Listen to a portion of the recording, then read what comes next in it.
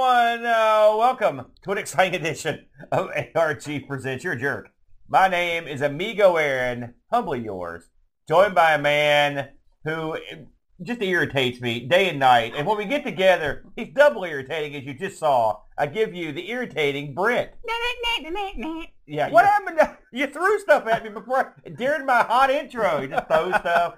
I liked it when the intros were somewhat about the game or system we're about ready to play. Well, you threw me off when you hit me in the face with that thing. But this was the lamest. This was lame time. I am going to draw this into the game this week because if I had a gun of some sort, it would be bad for you. But thankfully for you, it would be a light gun. Bam! Because this week we spun the wheel. We made the deal. And this week we were looking at games with the old light gun. Yes. The old light gun technology, Yep. Fred. Now, I know you are a technophile, if you will.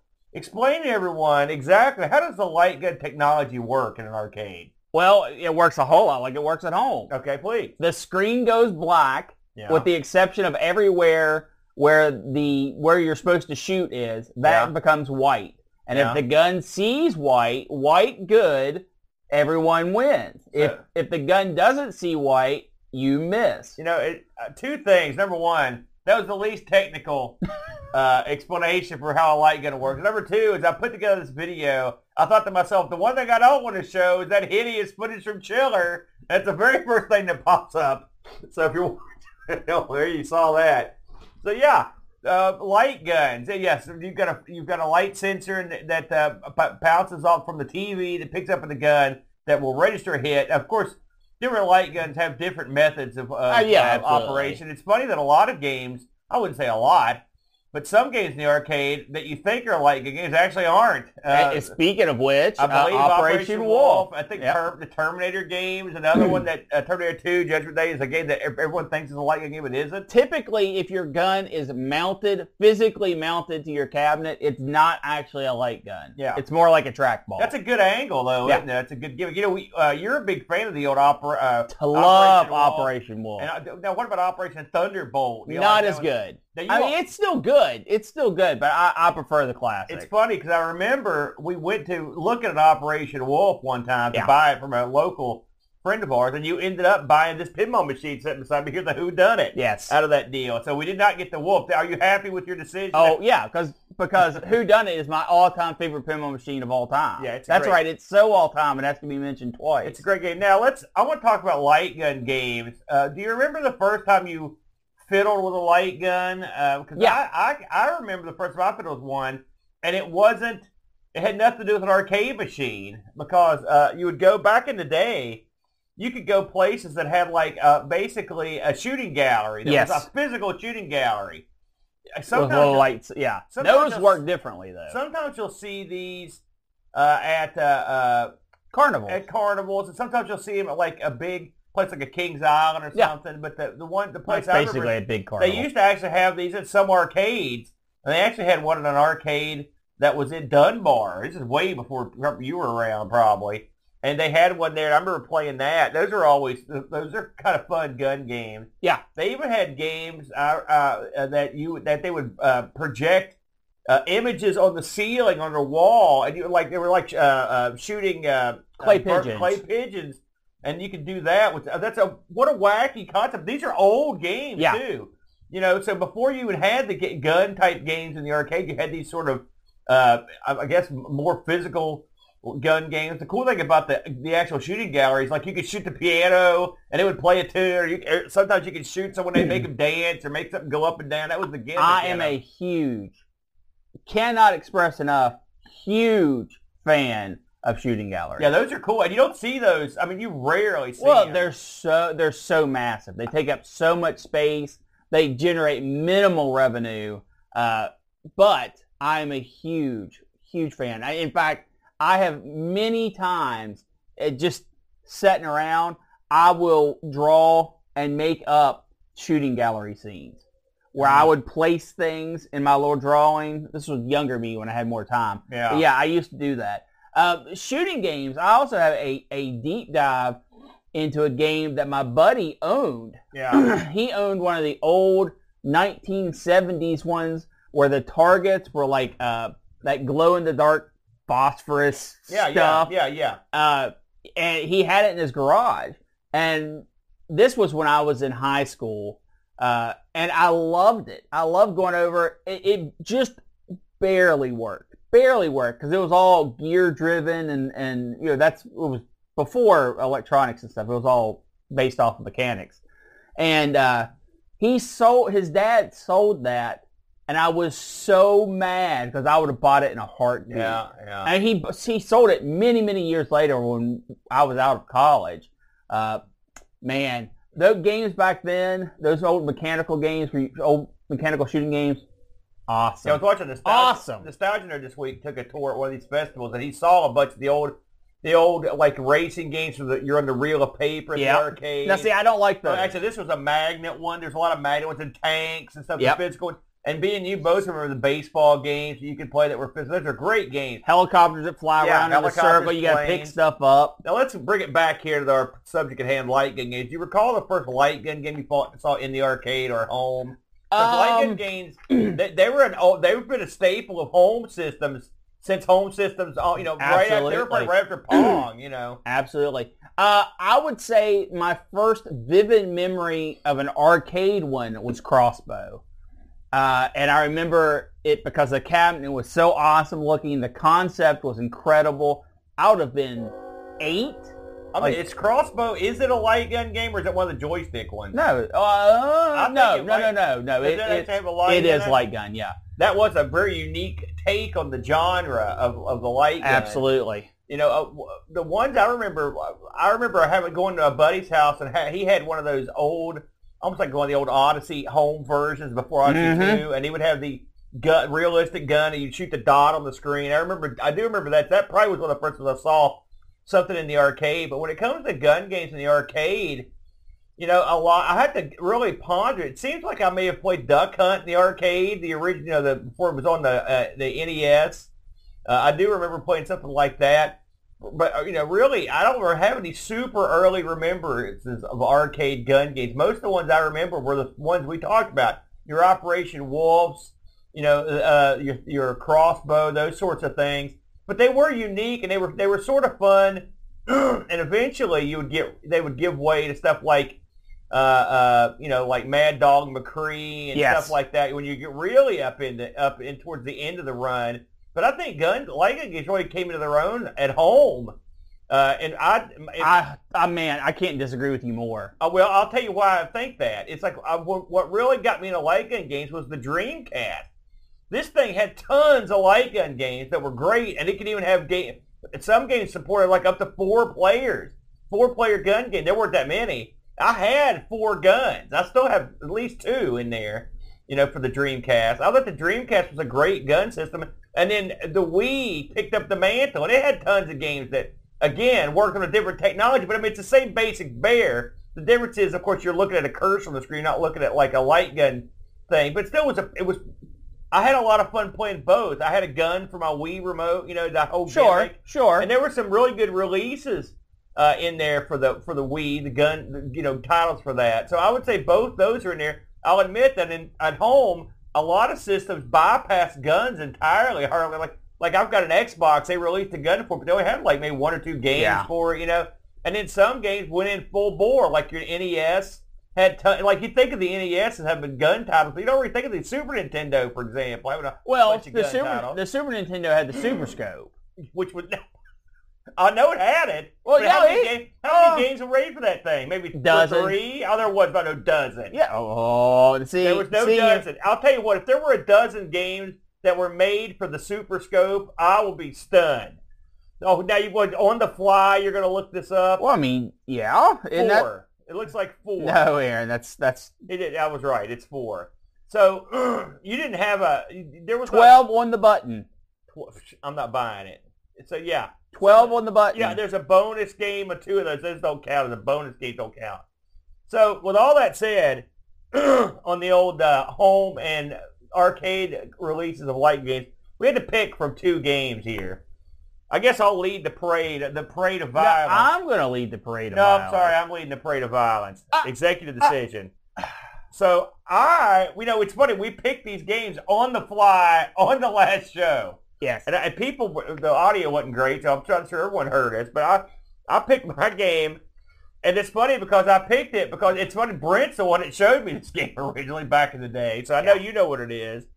It's a little thing I like to call BAM, Police Trainer, a.k.a. Police Trainer property of Metro Police Academy. You banned, but there was no BAMage. There's no BAMage. Well, that's because there's no BAMage. No, all right, So, fair enough. This was published by P&P Marketing, Inc., and also developed by P&P Marketing, Inc. Now, I thought to myself, what an odd thing. P&P Marketing, that doesn't sound like a video game maker. So I looked into what they've done, okay? Here's what I found. I know they're out of Chicago, West Dickens Avenue, Chicago, Illinois. I got that from the Police Trainer Manual I found. By the way, the Police Trainer Manual, not a good read.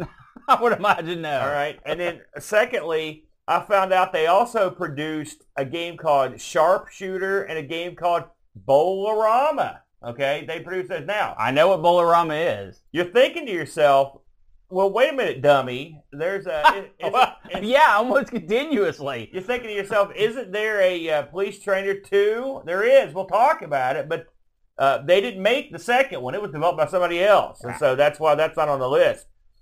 This was released in 96 in the arcade. This never got a home port. Can you believe that? Yeah. Because it was everywhere. I saw this in a lot of places. It seemed to be pretty popular. Yeah. And I listened to a lot of people talk, and they all seemed like it made a lot of money. These are arcade guys. So yes. I don't know how it did, but it must have did pretty well. Of course, this was made in America, so you would think we would know over here.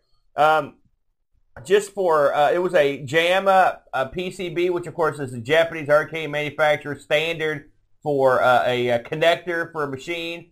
And I read a couple people that said that this had never been released in a dedicated cabinet, which apparently is wrong. But a lot of people say this was one of the most popular kits you could get. And there's a lot of people that found these in like old Mortal Kombat 1 and 2 machines, for example. And it was literally, the kit would be, you would get a marquee, you would get you get the PCB, you get 2 holsters, 2 guns, and some stickers for the side art. You're good to go. Yeah. And so you were in, and you stuck them on there. But from what I read, this did in fact have several dedicated cabinets, including a real fancy big screen one, sort of like. I remember. I remember one being made out of like tubes. I don't know. I didn't see anything about that. Again, this was released in November of '96, and it seemed like it was.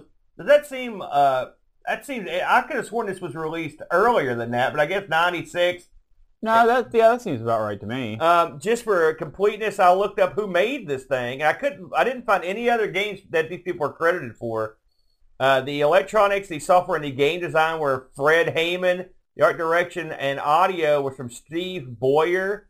The 3D modeling animations were from Bertie Vanasupa. Good name, Bertie. And the 3D models animation sound was Matthew Akers. The PCB layout, David Oerman. And the voices were Valerie Hartman. And there's a lady's voice that you occasionally hear in the game that'll say stuff to you. Like, congratulations. Congratulations is the one thing that comes to mind. So let's talk about this game proper, because there's I could sit here and fill a whole show on what you do in this game, and yet I could also sum up the entire game in like one sentence.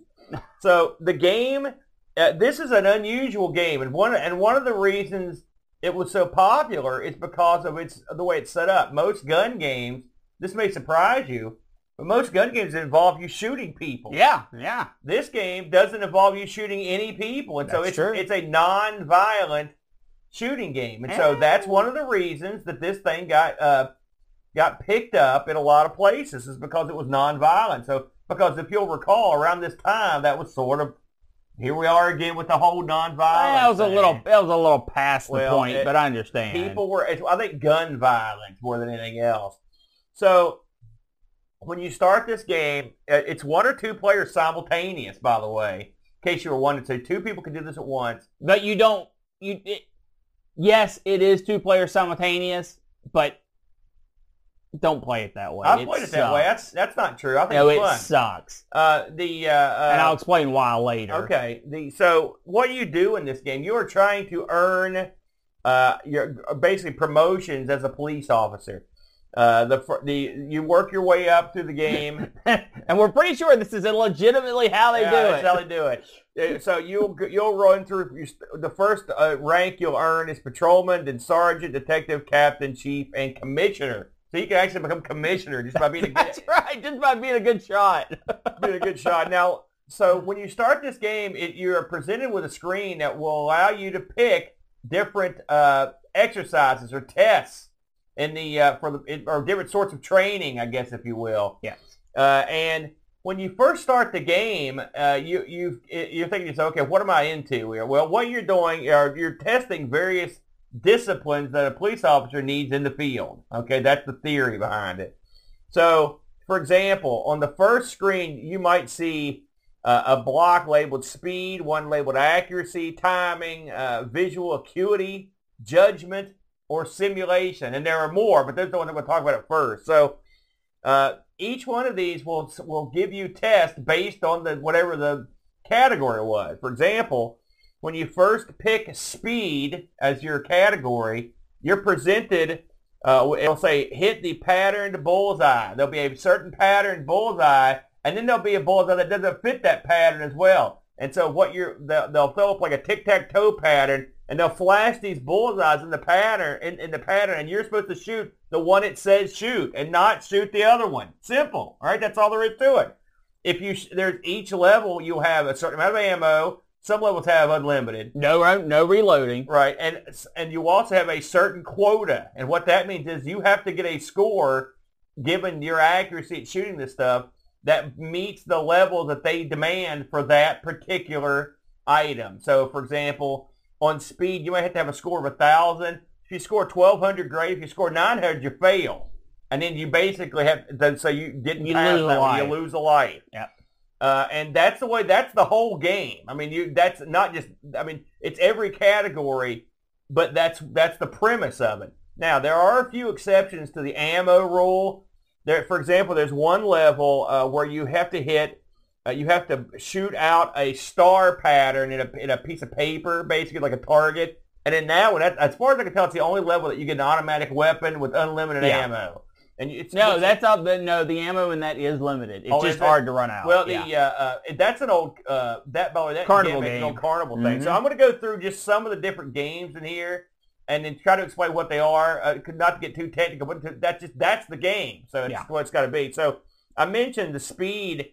As you move through the game, these categories will change, and what they will do, some of the games in the categories change dramatically, and sometimes they just up the difficulty, like, and I'll explain. So, for example, I went through and mapped all these out, by the way. So I'm not going to go through them all. But, for example, speed. Speed is often the tic-tac-toe pattern where you have to shoot the certain bullseye, and then eventually they get faster. They mix it up more, okay, it's levels. But there's also a level of speed called diffuse the explosives, okay? This is where they put sticks of dynamite on the screw with a little hit box on them, and the dynamite's lit, and you've got to go through and shoot all the dynamites. Make sure you're shooting the fuses before they explode. And that level, if they explode, you lose, all right? So that falls under speed as well. Then you've got accuracy. Accuracy is often in some form of hitting balls, bouncing balls, okay? At first, the balls just are there, and then eventually you're shooting these balls that like form up out in space, and then eventually they bounce in space, and then eventually they're multicolored in space. You don't have to shoot certain ones.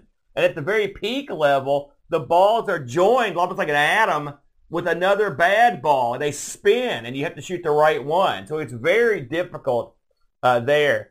Then you've got timing. Timing is another ball thing where they shoot balls on the floor. You know, I mean, that's what it is. A lot of balls in this game. And all the timing levels are just more balls faster, you know, that shtick. Then you've got visual acuity, Brent. And this is going to have you hit matching targets. And targets are going to have different colors. So it'll give you the target you want to hit. And then you have to shoot a target out of a group of targets. And it just speeds up. It gets faster. Then you've got judgment. Judgment is shooting pop-up targets and you only shoot the ones that are armed, like there are silhouettes of men with guns, and you want to shoot those without shooting the silhouettes that don't have a gun. Simple, right? But that Very Hogan's Alley. It is very Hogan's Alley. And then you've got part of simulation. Then you've got simulation. Simulation is supposed to be you moving through a series of obstacles as guys pop out with or without guns, and you have to shoot them. There are two different flavors of this. There's one you just kind of go through this thing that's like guys everywhere, and then you've got one where you've got go down a corridor and there are guys everywhere, and you shoot them. I'm going to summarize a few of these because they're so long. Yeah. You've got marksmanship. You've got emotion where a wheel of colors spin around to shoot those. There's one, if you're playing two-player, you can get a competitive. It's the exact opposite of cooperation. Where this is actually kind of cool. You may have never seen this since you don't play two players. No, I've seen it. They put like a target on wheels on this, like it looks like a gym floor, and each side has a color on it that you're supposed to shoot, and you try to shoot it quicker and more accurately than your buddy, and every time you do, the car moves closer to his side. It's a tug of war. And when you win, the car will move all the way over. Yeah, it's a tug of war. Something else this game's got is a bunch of memory stuff, which is weird. They want you to, they'll show you a bunch of targets that are good and bad. Then they just turn those targets over to question marks, so you have to remember where the bad ones are and shoot them all. It's tough. And that one gets really tough after a while. I guess what I'm saying is there's a lot of shooting of targets in this that are, and they up the difficulty every level, right? Okay. Is it fun? It is. I think it's pretty fun. The one thing that you've got going for you in a game like this is, unlike some games, there's no shooting off screen. There's no ducking behind stuff. I mean, it's bare bones. But the variety of gameplay in this will keep you coming back. Now, would this one get boring after a while? It might. If you own this, like, would you want this in your collection if you have it? Yes. And the reason why is this is a great game for people to come over and try. Yeah. Would I want to personally play this over and over and over and over? No. Yeah. No. I mean, it would be fun if you were like really into like high scores or like getting really good Even at that, it. I don't think it'd be great. I mean, in terms of like getting your name on the scoreboard, it's like getting all the way through, which would be no easy feat because it gets really crazy after a while. But this is one of the few gun games. I mean, this really will.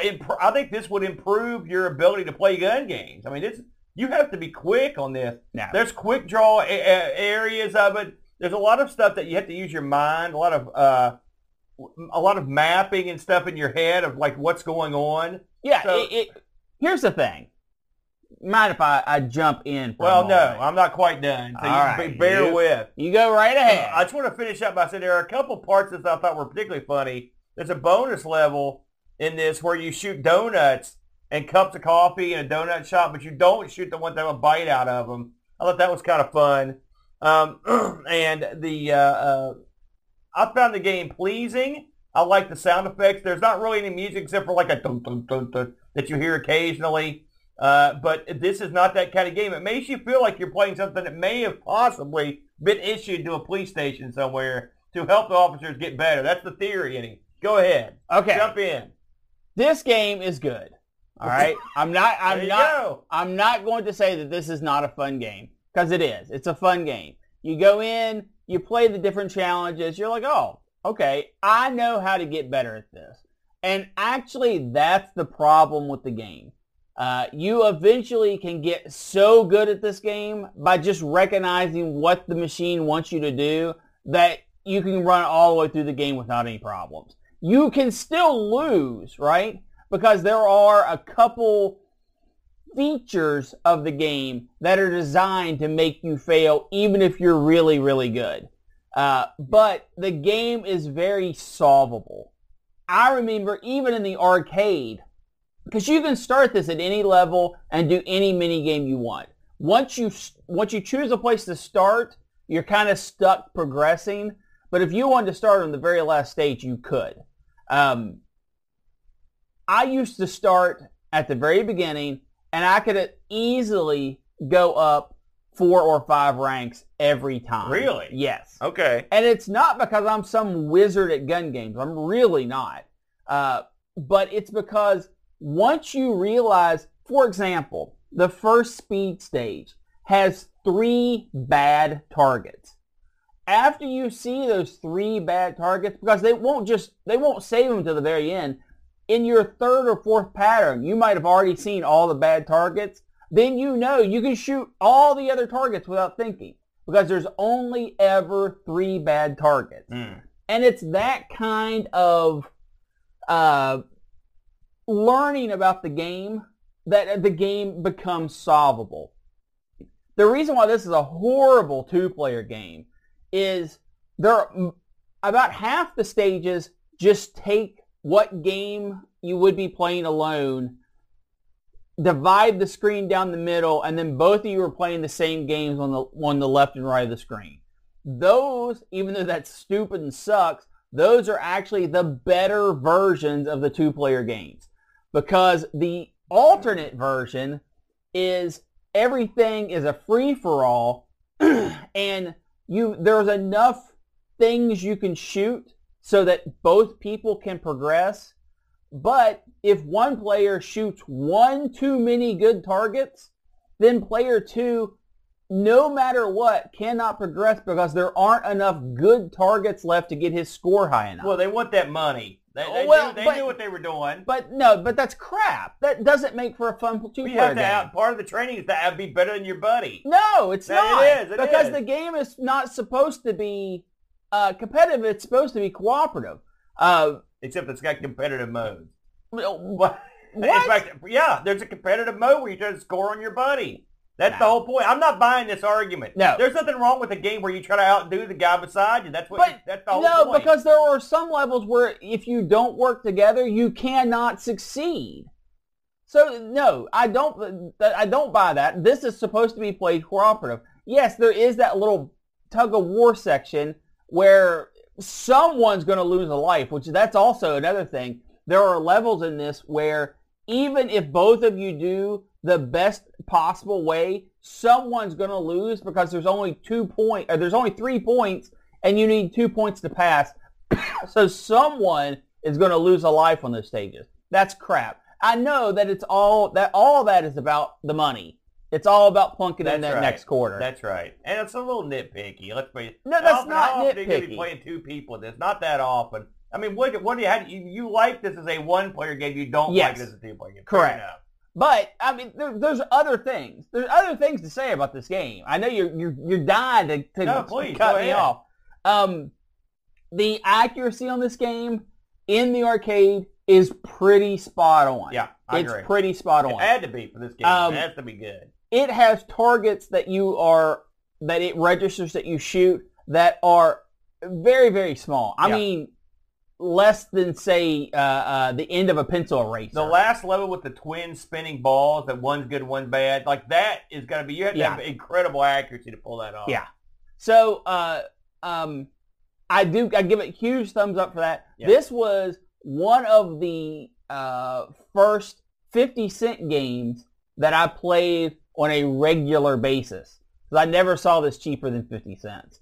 Of course, it was in that era of arcade where everything started to shift to 50 cents. Yeah. But I would still play quarter games because I'm a cheap guy. Yeah. But I think that this game's biggest hallmark, its biggest claim to fame is nonviolent, pinpoint accuracy, and it is absolutely fun for anyone to pick up, plug a few quarters in, and they immediately know what's going on. Yeah, and I think this is one that it's perfect for an arcade, and I guess part of the reason why they didn't release it at the house, it's perfect at the arcade. You're going to play it once every couple weeks, and it's fresh.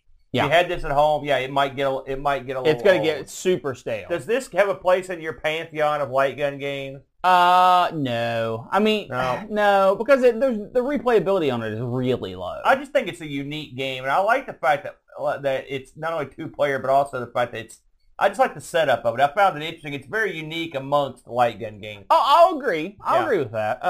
Just to take care of the final bits of business here, again, I mentioned this. There was a Police Trainer 2. It was released by an outfit called. It was developed by an outfit called Phantom Systems, and it was released by Phantom Systems in Team Play. It had a stand-up and set-down, which I've never seen. Have you ever seen? I've never seen Police Trainer 2. I haven't either. And so it's a little bit different than Police Trainer. It's funny when you look at the ad for this. I have a little picture of the flyer on this. It mentions that you can get 3 different size cabinets: 25 inch, 33 inch, or 46. So right there, you know that there were cabinets you could purchase.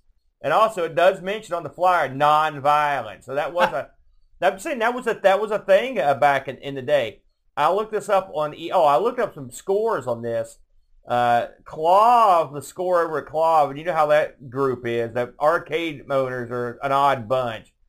They gave this a 2.86 out of 5. By the way, Clav, the killer list of video games, in case you were wondering what that was. GameSpot believe it or not, scored this a 2.5 out of 5. And Glitchwave scored this a 2.25 out of 5. So you're getting a lot of Midland scores. I'm not sure this was flashy enough for a lot of people. You know what I mean? We did get one review. I think the game's better than 50%. Oh, I think so too. Pajako chimed in. He says Police Trainer is like a more serious grown-up version of Point Blank, with a good variety of shooting mini games. That's exactly what it is. Theme-wise, it's quite futuristic, like a trainer you would see in a cop movie from 1985 set in 2022. Yeah, right. Police Trainer has a lot going for it, and I should have loved this one, but at the point where I'm not quite there with it. I found the accuracy requirement less forgiving than other light games, which made the game more frustrating than challenging. It can be frustrating, especially when you get on a level that you just can't get past, and that'll happen. And it does lower the requirement every time you fail, which is a really nice feature. Well, yeah, it keeps you coming back because there are points where you're not going to get past the level. I think. I made it to detective and then couldn't progress due to the accuracy issues. That's not to say it's a bad game. It really could become be because of my setup, but Lethal Enforcers played just fine, so who knows? I'm sure if I can work on the light gun setup, it'll be just fine. If you want a demanding light gun game that isn't just about shooting hordes of suckers in the face, well said, maybe this is the one for you. 7 out of 10. I think that's a very astute and accurate look. And lastly, I looked this up on eBay, believe it or not. I couldn't find any working PCBs. This is Jam. Theoretically, you just get the PCB, but I did see plenty of non-working ones at $55. Maybe you can make a call to Frank to have a look if he does arcade PCBs. If you want to buy the whole machine, and that's what I would recommend, you're looking at. I saw one going for $2,600, which is hilarious for someone that we used to see these things routinely go for under $800 back in the day, well under. But of course, back in the day, everything was cheap. No, I think that's that's probably a little high, but I don't think that's horrible. Yeah. So, but overall, I enjoyed it. It was as fun as I remembered, and I thought I had a good time with this one, the Brent. So that's my look at Police Trainer. Now you went in a different direction. No, I didn't. Well, you did because we went for a non-violent game that doesn't have any humans in it at all. And to whatever you picked, tell the folks what you brought to the table this week. I picked one of my childhood favorites, Lethal Enforcers. Lethal Enforcers. Now, Aaron, Lethal Enforcers, made by Konami. Oh, yeah. Okay, Konami was set. This is when Konami was on their huge rise to fame, right? And they looked at their lineup and they said, we have a little bit of everything, but you know what we don't have? We don't have light gun games. So they got to work on a light gun game, and their very first pitch was a Mad Dog McCree type thing where you use the full movie scenes and then you just have a quick draw event or something like that. Was this before McCree was out in the arcade? Yeah, no, it was already there. Oh, really? Yeah. Okay, wow. I don't know what year that came out. Okay, go ahead. This came out in 1992. No, I'm talking about Mad Dog McCree. What year that came out? I'll look that up while you're talking. So they were going to go that way with it, and the higher up said, "Listen, we're not doing that. We make video games. We don't make quick time events. Let's work on that technology that because motion capture with digital art or digital capturing just started to become big. Mortal Kombat's in the arcade. Yeah. They said, let's take that technology, but let's make a full actual game with it. And, boy, I'm going to butcher this name. I apologize in advance.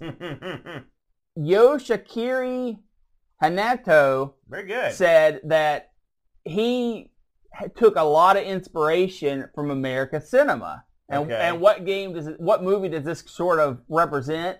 Dirty Harry movies. Okay. Where you've got your lone cop, your renegade cop with a big gun and going in there and taking care of business. So that's where his inspiration for this came from. And when he presented it to Konami, they were like, "All right, well, let's do it." They were down. They were like, "Yeah, let's do it. Let's get this done. Let's get the technology. We've got the technology to do this motion capture, this live actor stuff. Let's do it." And it was a surprise runaway hit. Now, for anyone who has never played this before, this is a straight up light gun game where you are traveling in not rendered environments, but motion capture, photorealistic environments. Yeah, FMV environments where you have everything is FMV. Your background, your well, I wouldn't call it FMV. I wouldn't, because that's video. And that's this true. And this is more like FMP, full motion picture, basically. So all of your backgrounds are digitized. Everything in the scene is digitized except for a very slight few elements I'll go over in a second. And all the bad guys that jump on the screen to shoot you that you have to shoot are also captured. So their animations, of course, they're pretty lacking. Most of them have, at best 5 or 6 frames of getting onto the screen to shoot at you, and then they have 5 or 6 frames of I got shot animation. Yeah, it's more like this. Yeah. They just fall over. And you've got, of course, all of your enemies repeat over and over and over. You shoot 30 clones of the same guy in a single stage, that sort of thing.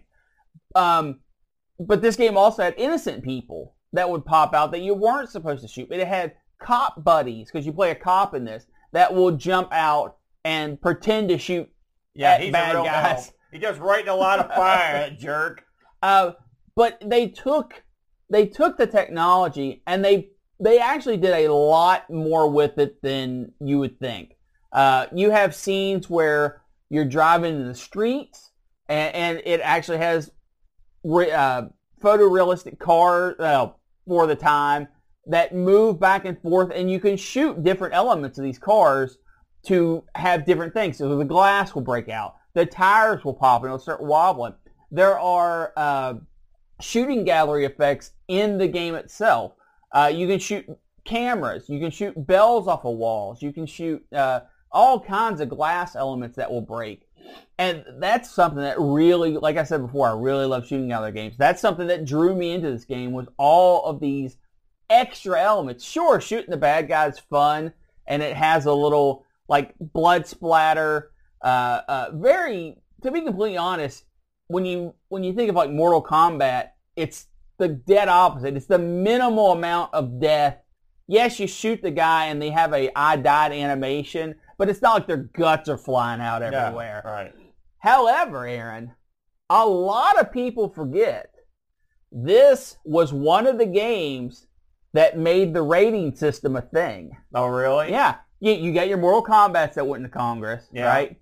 And you had your Night Traps, right? Yeah. This was game number 3. Really? This is the one that went on Capitol Hill, and Dummy Lieberman got up there and said, "This is ruining our country." Dummy Lieberman, you're burying that guy. And they held up the guns that were attached to a lethal enforcer cabinet, and yes, they are handgun shape, 6-shooter shape, but they're solid blue or solid pink. Yeah. But yeah, this was, a lot of people forget this, that this was one of the games that was presented as, that led to the ESRB. It is funny, because I do recall him holding up one of those guns. Yeah. I definitely remember that. Some places this was released, got an arcade release, of course, that's the one we're talking about today. but it was also released on the Super Nintendo, the Genesis, the Sega CD, and much later down the line, it got a PlayStation release that had both the first game and the second game. I remember that because it came in a big box with a gun, and it was expensive too. It was more like a big time. It was like $80 or something like that. Yeah. But you got a gun. That was a big deal though at the time. I remember that. Well, this was released with Lethal Enforcers 1 and 2. Right. And there was a third Lethal Enforcers game that I've never seen. All right. It goes away from the realistic graphics into 3D elements. So completely different game. I've never played it. The second one I do recall, the Cowboy. Yeah, it was set in the Old West. Not a fan. A few personal experiences with Lethal Enforcers. All right. There are a few reasons why this holds such a place in my heart. Thing number one, I used to stand out in front of the department store. Yeah. It was Big Lots at the time. It's a department store that sells discounted items, and this was out front for many, many years. I would have been, let's see, this was released in 92, so I would have been 14. Yeah. All right, 13, 14. So I was old enough to kind of go by myself, but Mom and Dad didn't want me to leave the area, so I parked myself at the front of the store with my handful of quarters, and I played Lethal Enforcers until my eyes bled. Yeah, and you need a handful too. And it's an ingrained childhood memory. The first time I walked up to see somebody playing with both guns at the same time, because I had never thought about it. Yeah. And it blew my mind. This guy, he sucked, right? He sucked. But he was playing both guns at the same time, shooting off screen to reload, shooting the bad guys. And I was just gobsmacked. I was just, that's what I was. It's still affecting you. Another core memory for me about this game.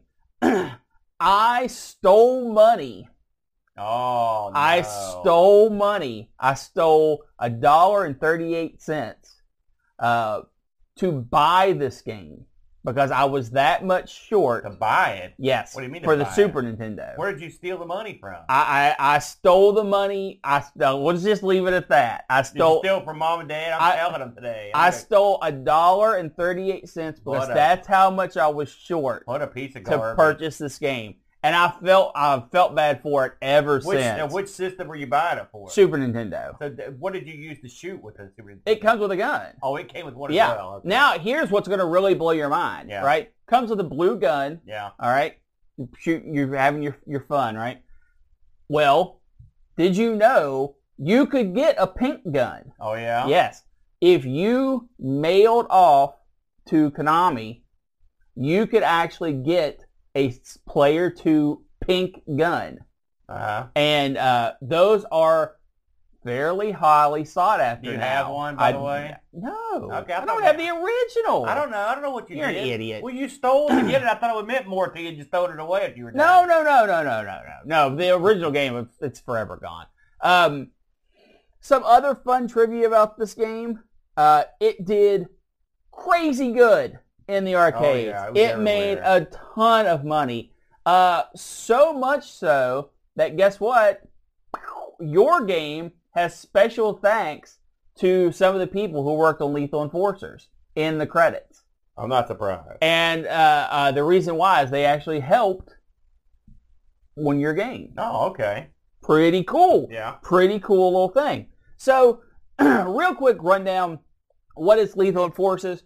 You go in a linear path, although you can set it up in the dip switches where you could select what level you wanted to start with. I thought I remembered being able to do that. Yep. Okay, good. That is an option. I feel less stupid now because when it started, I was like, wait a minute. Yeah. I can't pick. I thought you could. So good. I'm glad to hear that. You have several scenarios that you have to fight through. The first one is the bank heist.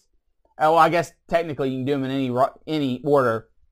You've got bank robbery, Chinatown assault, the hijack where you're trying to stop plane hijackers, Yeah. the drug dealer, and the chemical plant where they're terrorists are going to blow up the chemical plant.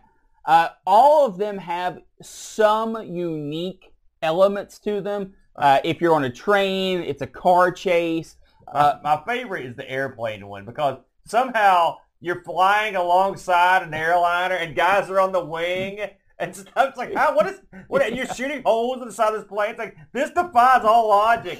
And the best part of that's at the end, the guy, the boss that's in that military outfit, when you kill him, he shoots off the airplane like he's flying. Yeah. It's the strangest thing. That's my favorite one of the bunch. All these levels are stupid. I mean, they're goofy and fun, but like you're riding on boats and stuff. Guys are balancing while shooting on these boats and these trains. It's so ludicrous. Yeah. They're over the top, big time. And if you make it far enough, in between stages, you'll sometimes get a shooting gallery. Yeah. That is very reminiscent of Police Trainer. Yeah. Of course, this came out 4 years earlier. Yeah. But yeah, this a highly successful cabinet. The home releases of this, although of course the video got downgraded, the colors aren't as sharp. Some of the frames and animation are gone.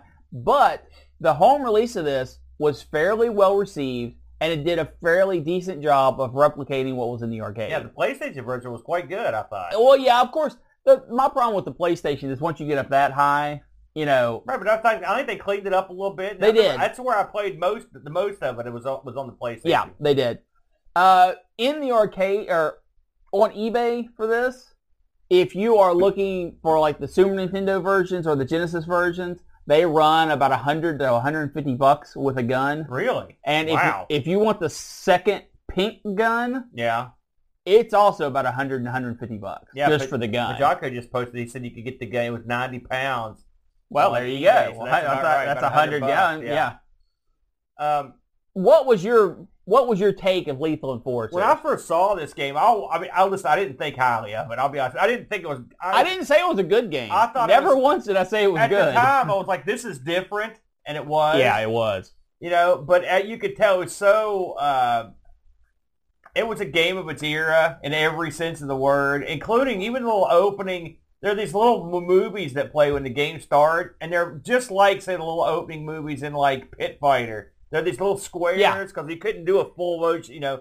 And they were all blue. You know, games used to have those, and home games had them too. Where you just had that little screen of animation, you know.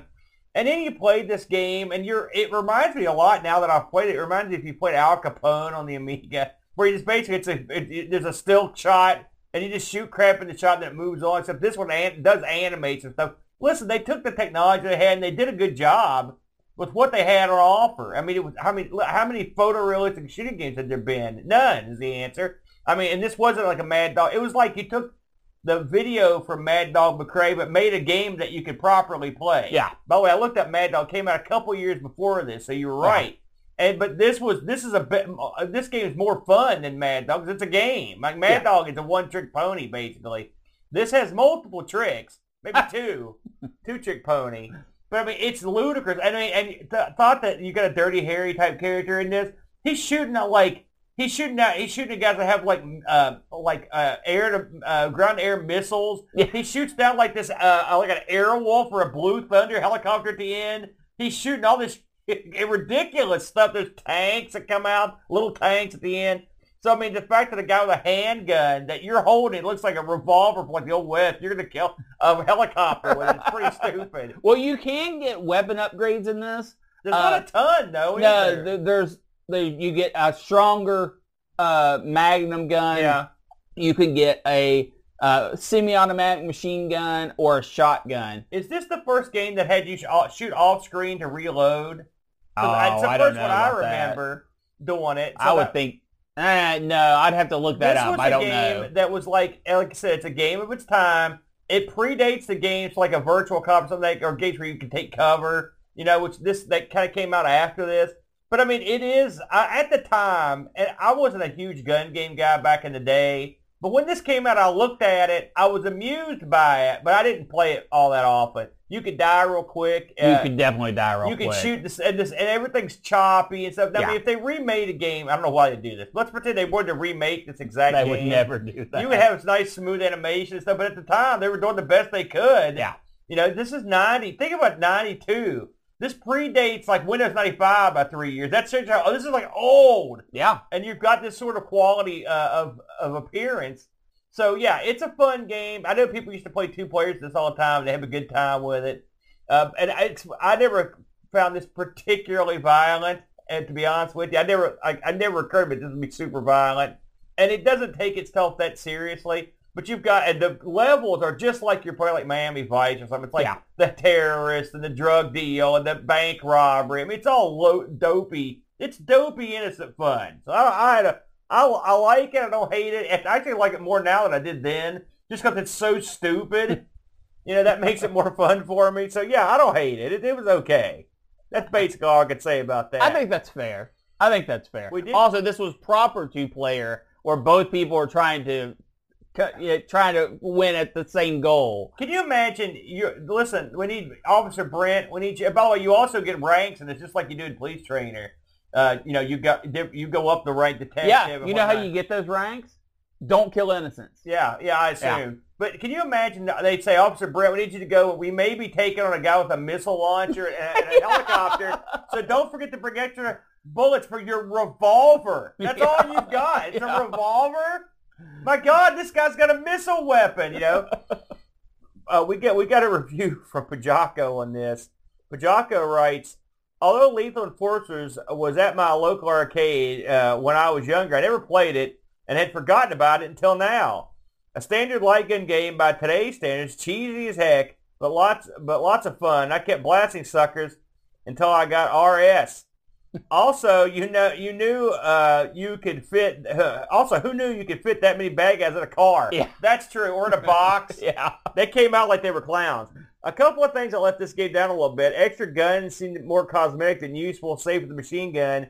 And like many arcade games, there are crunch points where many baddies appear at once, and losing a life and adding more credits is inevitable. You're not going to play this on one credit. That's for sure. Yeah. This is a game where they just want your money. Yeah. The graphics haven't aged well, but I'm looking at them on a crisp 32-inch LCD rather than the smaller CRT, but it's 30 years old, so it can be forgiven.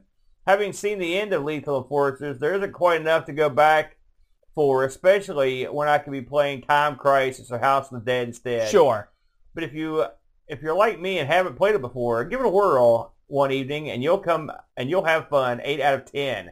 I don't know if I think this is a better game than I don't think it's a better shooting game than Police Trainer, but it's a more amusing game than Police Trainer. There's no doubt about that.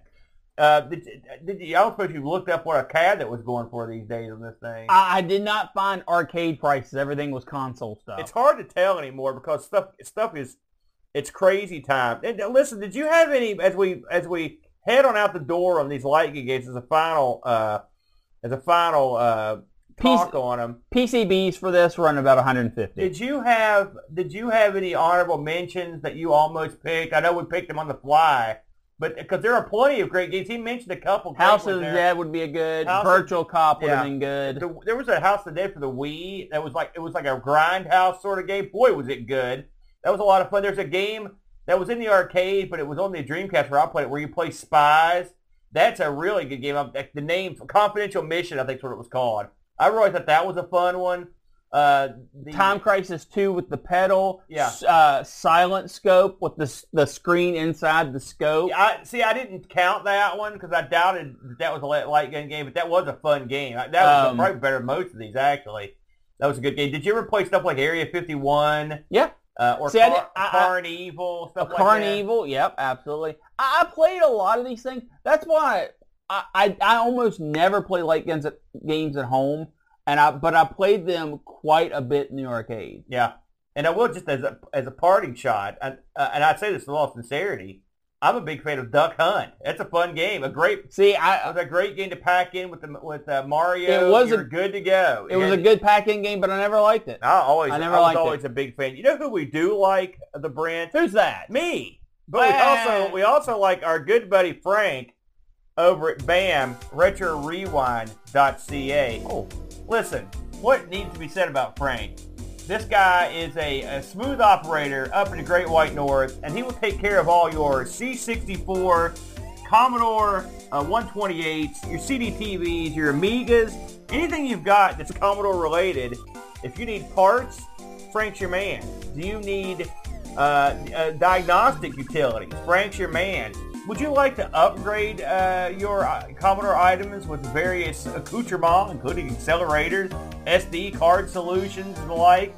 Frank's your man. Now, what if you've got one of these Commodore machines that's went belly up on you? You know, you could chuck it, right? You could shoot it with a gun, a real gun. But what I would suggest is you get in touch with Franco at RetroRewind.ca, because not only does he sell top quality parts, replacement parts, and accessories, he'll also do repairs on your retro machines. He's been known to fix a thing or two because he's had decades of experience at the highest level, and I mean the highest level. I'm talking Tech TV level. He was a player back in the day, and we've seen the man work, so we can actually vouch for his ability because we've seen it live. Let me put it this way. So that's pretty good. I'll let the man work on my Vectrex. That's pretty good. That said, Frank is also a guy who will take care of you if you have a TRS-80 color computer 1, 2, 3. Would you like to have upgrades done? Would you like to have this thing's caps changed out? He'll take care of you. Plus, he's got diagnostic ROMs, and he's got the beloved Coco FDC, the compact flash solution for your Tandy color computer. So please. Where would we go to get all this amazing, incredible skill and talent? If you're thinking to yourself, where would this man live? He's living in a big cave up on a mountain? Maybe. I don't know. But I know he lives up in Canada, and you can get to him at RetroRewind.ca for all your North American color computer and Commodore needs. Now, with all that said, Brent, yes, you have fully stocked the wheel. We have a good wheel set up today. First of all, right here, our Retro Rewind piece. If that thing spins, it's go time. Yeah, because I don't even know what happened. Yeah, he does. It's a special kind of fun. We have genre-defining games, keeping the faith, religious games, too hot for YouTube, Europe-only releases, wrestling games, video games banned for dumb reasons. Our Retro Rewind piece, the Dick Smith Wizard. Oh. I slid it back in there. Shh, don't tell anybody. We get to wear shirts if that comes up. A holiday-themed games and a high score challenge. Beautiful, beautiful. So we're going. That one. That's the one I don't want. We're going to give this thing the master of spins. Give it a try. Get it right in the middle. There we go. Let the people see. That's a good spin. Good spin. And the winner is... All right. We got genre-defining games brought to us by our good friend... Ben's genre-defining game. Now, what do you think that means exactly? Well, Aaron, I would imagine that would be a game that would be genre-defining. So this would be like Street Fighter 2 would be the genre-defining game of fighting games, for example. Yes. Okay. Fair enough. Street Fighter 2 it is then. So are we going to make any limitations on where this would come from? Absolutely not. And this is sort of a personal preference category. Now, obviously, we can't all pick Battle Chess for the funniest game of all time. Oh, God. But this is something where you go in, you say, what is genre-defining mean to me? Yeah. And, of course, genres change throughout the history, so it might be for that point in time. Yeah. Doesn't matter the system, doesn't matter the computer, doesn't matter arcade or at home. So next week, a deeply personal edition of ARG Presents.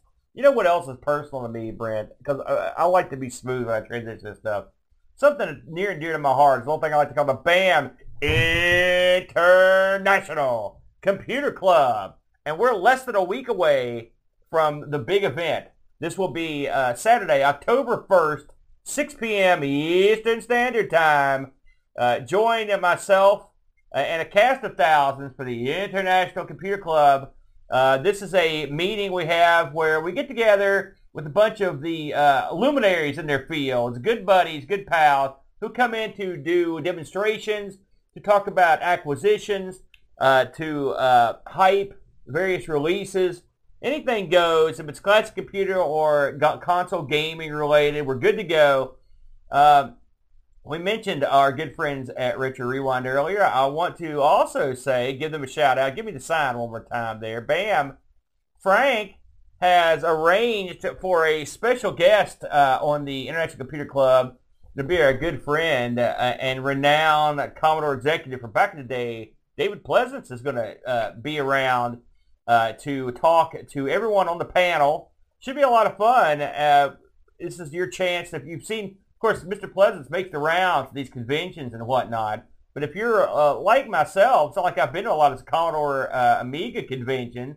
How often are you going to talk to a guy who was literally like Batman Pack Bam, CD32 Bam, all this stuff? He was right in the mix, brother. He was there as the ship was sinking. And we're going to have personal contact. Yeah, he's going to be there, and he'll answer your questions. He's going to be talking about his upcoming, I believe it's his third book. Should be a good time.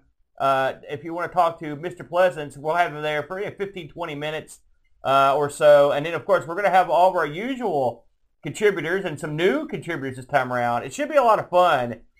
We will be broadcasting on this same channel, Twitch, Amiga's Retro Gaming. We'll start the festivities next Saturday, October 1st at 6 p.m. Eastern Standard Time. We hope you will join us for the fun. It should be a good time. I don't think we've got anything else to plug. Be thinking in the back of your head. It seems like it's not that far or that's far away, but it's not. It'll be the Thanksgiving Marathon, the day after Thanksgiving. That'll be a lot of fun.